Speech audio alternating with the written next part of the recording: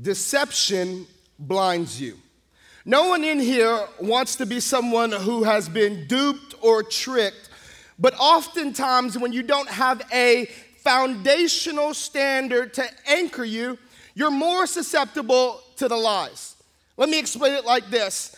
A few months ago, I took our student ministry staff team to a one-day conference in Houston. It was a great trip. Now, how many of you guys know that when you take a trip on student ministry budget, we're not staying in hotels for a few days? Like we went to the one-day conference and we immediately drove back.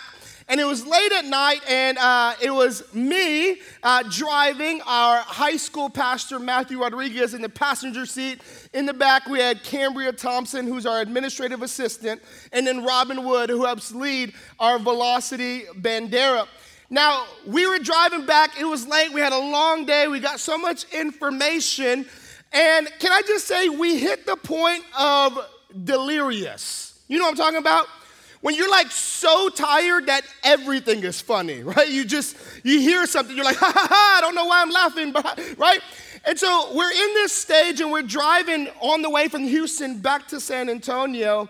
And our administrative assistant, Cambria, she's young. She's in her 20s and she has all this energy in the world in the car. And I'm like, stop, right? She's like, hey, she's all antsy. She goes, let's play a game, guys. And I'm like, no, I don't want to play a game, right? I'm like the old guy in the car, like, get off my lawn. I was like, I don't want to play a game. I just want to sit here, drive, and just go home. I want to sit in silence. Anybody like that in here? Yes, right? I have 4 kids, so silence is rare. And so I remember I was like, listen, I don't want to play a game. I just want to sit and drive in silence. We had like an hour and a half left. And she says, I bet you can't stay silent longer than I can. Now, here's the deal in student ministry. We love teenagers and discipling them, but we love a good competition. We really do. And so she's like, I bet you can't stay silent longer than I can. I was like, bet, I'm going to win this. And so immediately we got silent in the car. And it was awkwardly silent. Like it was the first 20 minutes, it was just like uncomfortable, just like we just were like looking at each other. It was just weird. And it was silent. But Cambria, she doesn't like losing either. And so she tries to get me to lose. She starts doing what young people do. She starts trying to annoy me, right? And she's like tapping on my chair, right? And then she's kicking my chair. And I was like, Jesus, help me right now. Take the wheel. Take it right now. And then she starts literally like getting pistachios and just chewing it right in my ear. Just right there. I don't know what, that annoyed, like if you chew in my ear, like, whoo, all right? And then she tried getting Robin, who was in the back seat, she tried having Robin ask me deep theological questions so that I would answer. She even got water and poured it on me, trying to get me to react. I'm driving, guys. What is wrong, right? And so what do? I retaliate, right? And so I'm in the driver's seat. I've got all the power and control. And so I roll down just her window and I put the windows on lock. Some of y'all know what I'm talking about. You ever been driving down the highway and just roll down one window and it's that loud noise, whoa, whoa, whoa, whoa, whoa, whoa, right? And we did that for the next hour and a half. It was cold. I got ice water. I threw it on both of them in the back. It was all fun and games. But our high school pastor, Matt Rodriguez, had no clue that we were playing this game. Deception blinds you. I just imagine what Matt was going through in his head. Like I can imagine the mind games of what happened, that all of a sudden the whole car got silent. I mean, you can just see that he was kind of concerned. He tried talking to me, but I ignored him. He tried talking to everyone else. We all ignored him. And you can see that he was so like distraught in his head to the point where I don't know what conversation he had, but I think he assumed he said something wrong to Cambria. He even turned back and looked at her and genuinely apologized for something. He was like, I'm so sorry that if I offended you by saying this, I saw tears in his eyes, guys. And he's apologizing, and Cambria didn't even say, I forgive you, just nodded. You imagine being in that moment, just, sure, whatever. Like, I knew that he was so deceived because we got back to the church and he went to go talk to Cambria again, like, please, seriously, forgive me, This happened on Friday night. Sunday morning, Matt Rodriguez comes talk to me. He's actually preaching on that Sunday. And he pulls me aside. He goes, Chocolate Bear, I need to make this right. Whatever tension that we have, I just can't deal with it anymore. I was like, what are you talking about?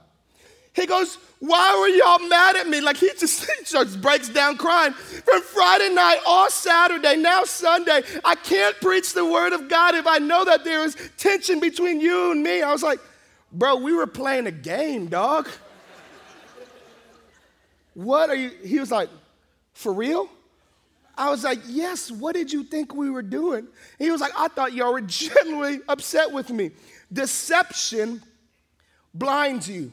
See, Matt was operating from his own wrong information, and because of that, it ruined what his weekend was like. I look at our culture today, and I think too many of us operate our lives off of our own information, off of our own perception. And we don't understand that a lot of times we are deceiving ourselves.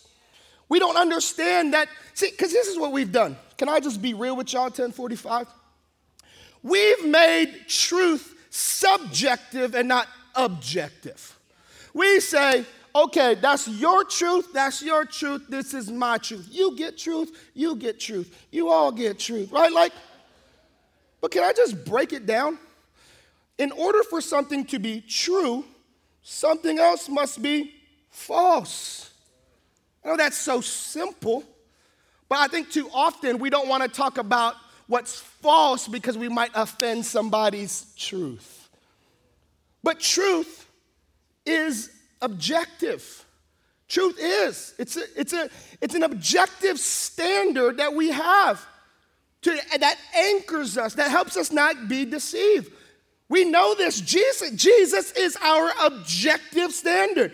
Jesus said, I am the way, the truth, and the life. And so how he lived his life is a standard for us to operate. His word is the truth. The scripture says that the word became flesh and dwelt among us. That is the truth. But too often we get deceived. We deceive ourselves. Too often we deceive what sin is and what sin isn't. Good morning. We see it in our culture. People are like, oh no, that's not sin, and that's not that bad. I'm okay. It's just a little sin. No. That's your interpretation of what sin is. I know it's right. I'm okay to do this. I'm going to live by the grace of God. And we abuse grace. But the truth is, Scripture talks about it in 1 John 1. It says, if you say that you have fellowship with him, but we walk in darkness, we lie and do not practice the truth. We deceive ourselves of what sin is. We deceive, I don't want to go there, it's too early. We deceive ourselves. I didn't say this first service. We deceive ourselves thinking that we are actually Christ followers. We do. We think if we just show up, we are followers of Jesus. If we just show up in his presence where we are Christian, if I sing this song, we deceive ourselves. But if you look at Scripture, Jesus is very clear that narrow is the gate. I think we deceive ourselves in church thinking that we're on the narrow path. Whew. Some of y'all about to throw something at me. I think we deceive ourselves that what church is meant to be. I think we deceive ourselves thinking that church is for us to get fed. This is for me. I'm going to come in, get my right parking spot, get my taco, get my seat, air conditioned. This is for me. We deceive ourselves that thinking church is for us. But if we do that, we're not worshiping God, we're worshiping us. We deceive ourselves from responsibility. It's like, oh, you know what? That's a responsibility for a pastor, for a small group. That's somebody else's responsibility. They should do that. But Scripture talks about in James, it says, be doers of the word, not just hearers of the word, deceiving yourselves. I think we deceive ourselves out of obedience. I think we deceive ourselves on fulfillment. I think we have this culture that says, I deserve this. And we deceive ourselves what happiness and joy is. That's why we try to fulfill our life with so many different things like alcohol, drugs, substance, relationships, money, status, entertainment. And we try to substitute what God told us not to. He said, don't be drunk with wine, but be filled with the Spirit. And we deceive ourselves thinking that everything is for us. Today, as we continue our series, I just want to say deception blinds you. Deception blinds you. See, I'll say this. When it comes to what you think is true and what the Bible says is true, can I just tell you, the Bible is right and you're wrong.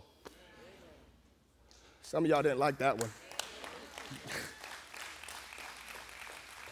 The Bible is always true. You can't pick and choose what you feel like should be true.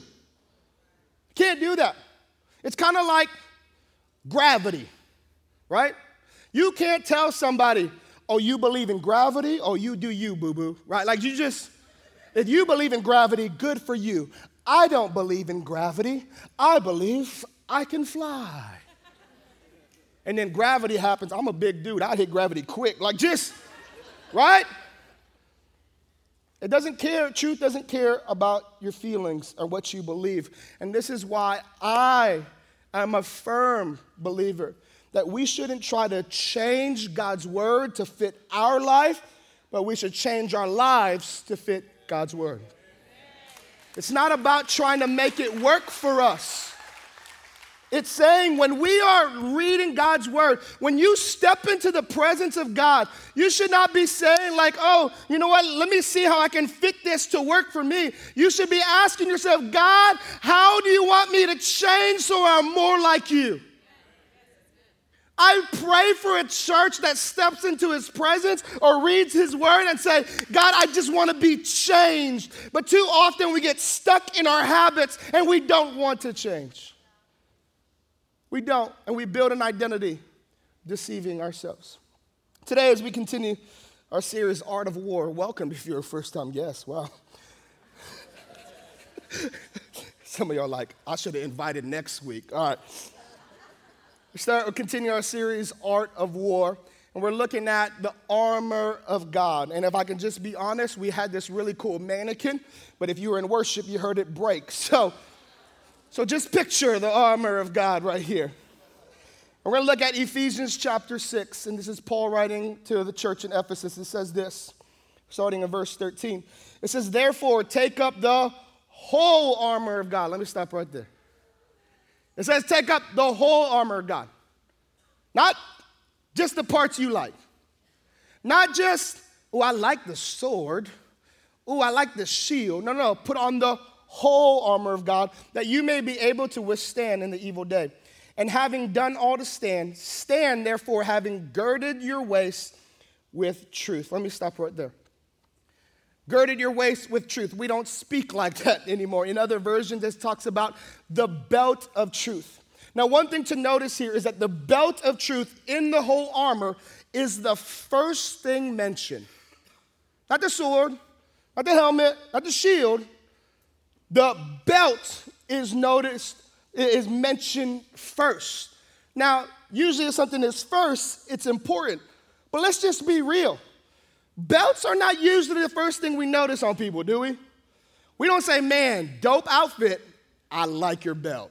Like just, that would be really awkward really quick, right? We like, oh, I like your shoes, I like your shirt. And so why is the belt mentioned first? It's not flashy, it's not glamorous. Why the belt? Well, what you need to understand is that when Paul is writing to the church in Ephesus, mind you, he's writing in jail. Context is everything. I think too many times we talk about the armor of God when things are going well. No. Paul's writing while he's in prison, and he's looking at a Roman soldier and comparing it to the armor of God. And if you would have seen the Roman soldier, you would have seen that the armor of God weighed about 70 to 80 pounds. Like, that's heavy. And they would wear it for about 12 hours a day. That's a lot. And so what the belt did, it would kind of tighten all the armor together, and it was similar to like what we would look at today as a weight belt. You know what I'm talking about? Anybody that use a weight belt? No? Y'all don't do legs, huh? You just skip leg day. Just all arms. Sun's out, guns out, right? But it's like a similar to a weight belt that when you tighten it up, it strengthens your core and it stabilizes you to carry heavy things. Ooh, I hope you catch this one. That the belt of truth stabilizes the believer during battle. The belt of truth stabilizes you for battle. That's what it does. It strengthens you. It strengthens your core. It puts all things in place. Now, the Romans, when they would sit, the belt was so tight and it strengthened that when they would sit down, they would take it off, which shows me that the belt was never battle specific. It was to tell people that I'm battle ready. So when they would stand up, they would go ahead and put that belt back in and say, I'm ready. That this is carrying heavy things. Understand that the belt of truth for battle is to help you lift something heavy. And so the belt was for that. And so today I want to look at 2 times in Scripture that the enemy tried to deceive by just deceiving with false or going against what was true. The first one we're going to look at in Genesis chapter 3. Genesis is in the very beginning, the very first book of the Bible. You don't even have to go through your index, right? It's right there at the beginning. And it's a story about Adam and Eve, and many people know this story. You quoted it, you went through kids' church, like everybody knows this story. I think too many people know just the information. But if you want God to do something in your life, I truly believe information plus application equals transformation.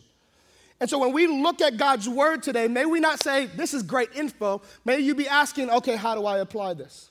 And so in Genesis 3, starting in verse 1, it says this. Now the serpent was more cunning than any beast of the field which the Lord God had made. Let me stop right there. The serpent was more cunning than any beast in the field. Do you understand that the devil had to be cunning back then? He had to be sly. He had to be trickery. Why? Because back then, everything was holy and pure. There was no sin. And so the serpent had to be cunning. My fear is if you look at our culture today, I don't believe that the devil is even working in secret anymore. He doesn't even need to be cunning. He's out in the open, and our culture is saying, I'm snatching eternities. What are you going to do about it? So he was more cunning than any beast of the field. And it says this, and he said to the woman, has God indeed said, you shall not eat of every tree of the garden? So his tactic is this. He starts to test the truth. Come on, the enemy's tactics has not changed in our culture. How he's trying to get you to lose the battle is test your knowledge of the truth. And if the enemy can get us to doubt, then he starts to win the battle. He goes, are you sure that's sin? Are you sure that's what God said? Are you sure you have to be obedient to that? God didn't really say that, did he? And then this is how the woman responds. And the woman said to the serpent, we may eat the fruit of the trees of the garden. But of the fruit of the tree which is in the midst of the garden, God has said, you shall not eat it, nor shall you touch it, lest you die. Now, I don't know about you, but I grew up a little bit in church, and I've read this part forever. Like, we were like, yeah, I remember this. Did you catch something? She said, you shall not eat it, nor shall you touch it. That's actually not what God told her. She misinterpreted what God has said. And how often when we don't know God's word, do we add in our own interpretation of what his word says to us? She says, you shall not eat, no, you shall not touch it, lest you die. And then the serpent said to the woman, well, you will not surely die. For God knows that in the day you eat of it, your eyes will be opened, and you will be like God, knowing good and evil. First he goes, are you sure? Tries to bring a seed of doubt. And then the woman's like, yeah, God said this. And then the enemy just goes, no, that's a lie. That's wrong. Don't believe that. No, don't believe that. He tries to lie straight up to us. In John 8, the devil, Satan, is described as a liar. And that's how he takes you out in battle. Oftentimes, it's him distorting the truth. Now, this is not the only time that deception blinded them, because they fell. We know the story. Adam and Eve, they ate of the fruit, and then they fell, and they had to make it right with God. But there was another time in Scripture when Jesus was tempted by the devil, and the devil uses the same tactics. I truly believe if you know the devil's playbook, you'll be able to help defeat him. And so in Matthew 4, starting in verse 1, this is when Jesus, he really is about to start his ministry. But before he starts, he goes and spends time with the Lord, and he goes into the desert for 40 days, and he fasts. In verse 1, it says this, then Jesus was led up by the Spirit into the wilderness to be tempted by the devil. Well, I might say something here. Jesus was led up by the Spirit. I think sometimes you have to understand that the testing of your armor is actually Spirit-led. And when he had fasted 40 days and 40 nights, afterward, he was hungry. I would be too. 40 days not eating something, give me food, right? Some of y'all can laugh. It's okay. Y'all are like, I'm hungry right now. Is it lunch? All right. Verse 3. Now when, not if, now when the tempter came. I hope you understand. It's not if you will be in battle. It's when you will be in battle. Some of y'all are already scared from that. You will, when you follow Jesus, you will face opposition. If you're not facing opposition, then maybe you're walking in the same direction as that opposition. Oh, gosh. Now, when the tempter came to him, he said, if you are the Son of God, command these stones become bread. It was the testing of the truth. Let me break it down. He said, if you are the Son of God, this is Matthew 4. Right before this moment, context is everything. In Matthew 3, Jesus gets baptized in the Jordan River, and all of heaven opened up. It's like 3 times in the Bible that you hear the audible voice of God. All of heaven opened up when Jesus comes out and is baptized in the water. And the voice of God says, this is my beloved Son, in whom I am well pleased. That just happened. God said, this is my Son. And then what does the enemy say? Well, if you are the Son of God. He just got affirmed in his identity, and then the enemy tries to distort the truth. This happens all the time when people surrender their life to Jesus, that they have been given a new identity, and as soon as they walk away, the enemy's like, are you sure you've been made new? Are you sure you are a child of God? He says, if you are the Son of God. But what does Jesus do? He sticks and he applies to the truth. He applies his life to the truth. This is what I call conviction.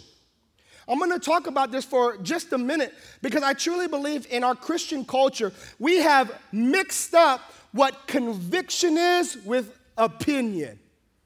We say, oh, that is your conviction. I know you feel that way, but that's your conviction. AKA, that's your opinion of how you should live your life. That is your opinion on what you should obey. But conviction is when the mature believer takes the truth and applies it to their life. That means for you to understand and grow in conviction, you need to be growing in the truth of what God has told us. Here's the reality. Belief is something you will argue about. Conviction is something you'll die for. Belief is something you argue about. Conviction is, no, I'm dying for this. This is why Jesus died on the cross, because he knew that he was the Son of God. And how did Jesus respond? He answered and said, it is written. Man shall not live by bread alone, but by every word that proceeds from the mouth of God. I love that Jesus stood firm on his identity. Stood firm on what God said. He said, it is written. This is so important to know because you got to realize this is Jesus. He is the Son of God. He has all the power in the world. What he could have done, he could have used his supernatural power and just dismissed the enemy. But what he does instead, he gives us an example of that when we have the word of God in us, that it has a supernatural power to fight the enemy. The word of God, the truth. And then the devils took him up into the holy city, set him on a pinnacle of the temple, and said to him, again, testing the truth, if you are the Son of God, throw yourself down. Now, here we go. Some of y'all, ready? For it is written. What? Jesus knows, does Satan know Scripture too? Satan knows Scripture too? Whoo. I hope you're well prepared because he is. For it is written, he shall give his angels charge over you, and in their hands they shall bear you up, lest you dash your foot against the stone. Notice how the enemy uses Scripture against Jesus, but the enemy uses Scripture out of context. This is such a big deal in our culture, and I'm just going to help you understand this, that truth out of context is false. Truth out of context is false. I think in our Christian culture, we hear something that might be true, and we take it and put it as a foundational thing for our life. But without context, it's false. Can I give you some examples? Or y'all get mad at me. Y'all might get mad at me. Because some of these, this is your scripture, that this is the one you're like, yes, I posted it on Instagram yesterday, right? Like, for example, I love that we have teenagers that in student ministry that get ready for a football game or basketball game, and so they're getting ready for the game. Or some of you guys are like you like going to the gym, and so you'll post something like this. You're about to lift something heavy, or you're about to play a sport, and you say, you know what? Philippians 4:13 says, I can do all things through Christ who strengthens me. And we just out of context like, yeah, the supernatural power of God. Do you understand that in context, Paul was actually writing again in prison, and he was writing to the church of Philippi saying, hey, I know you've been blessing me, but I am content with Jesus alone. That's what the context was. And so before you post it like, yeah, I'm about to play this game, I can do all things to Christ. Oh, well, I hope you're saying, no, I'm just content with Jesus alone, even when I'm in prison. Here's another one. Oh, y'all are going to get me. Chocolate Bear, come on, dog. A lot of times whenever you're going through a trial, we'll quote Revelation 12. We'll say, they overcame by the blood of the Lamb and the word of their testimony. And all y'all said, amen, right? Some of y'all are waiting like, what is he about to say? Yes, We overcome by the blood of the Lamb, what he did for us on the cross, and the word of our testimony, how he has transformed them. But do you know that's not the end of the scripture? The end of the scripture says, and they loved their life, or they did not love their life unto death. That's what it says, Tom. And so if you're going to quote and say, hey, I'm going through a trial, but I will overcome by the blood of the Lamb and the word of my testimony, may you also in that same sentence, but I'm not going to love my own life unto death. That's how you overcome. You get rid of your selfishness and your desires. I remember 12 years ago when I was a brand new youth pastor, I was talking about knowing God's word. And I was preaching and I did something crazy. I'll never do it again because it's crazy, okay? But I remember preaching, I was like, hey, students, you really need to know God's word. You need to hide it in your heart. I said, Hezekiah 4:3 says, know thy Bible. And I just kept preaching. Some of y'all didn't even catch it. This little girl comes up to me after service, and she goes, Chocolate Bear, I was trying to find the reference that you mentioned in your sermon. I was like, which one? She goes, Hezekiah 4:3. I couldn't find it about knowing thy Bible. I was like, that's the point. There is no book of Hezekiah. But oftentimes we hear something that might tickle our ear and we take it as truth. Jesus said to him, it is written again, you shall not tempt the Lord your God. He confronts him with scripture and context. And then verse 8, it says, again. Again. Again. Why am I repeating that word? Because I hope you understand that when you go into battle, oftentimes it's not the gravity or the magnitude of the opposition. It's the persistence of the enemy to try to take you out. And he says, again, the devil took him up on an exceedingly high mountain and showed him all the kingdoms of the world and their glory. And he said to him, all these things I will give you, ready? If you will fall down and worship me. The truth is, if you don't stand for something, you will fall for anything. If you don't stand for his word, you will fall for the lies of the enemy. I said it like this, a person without conviction is at the mercy of circumstances. That if you are a person that does not apply truth to your life, that you are at the mercy of the circumstance that comes your way.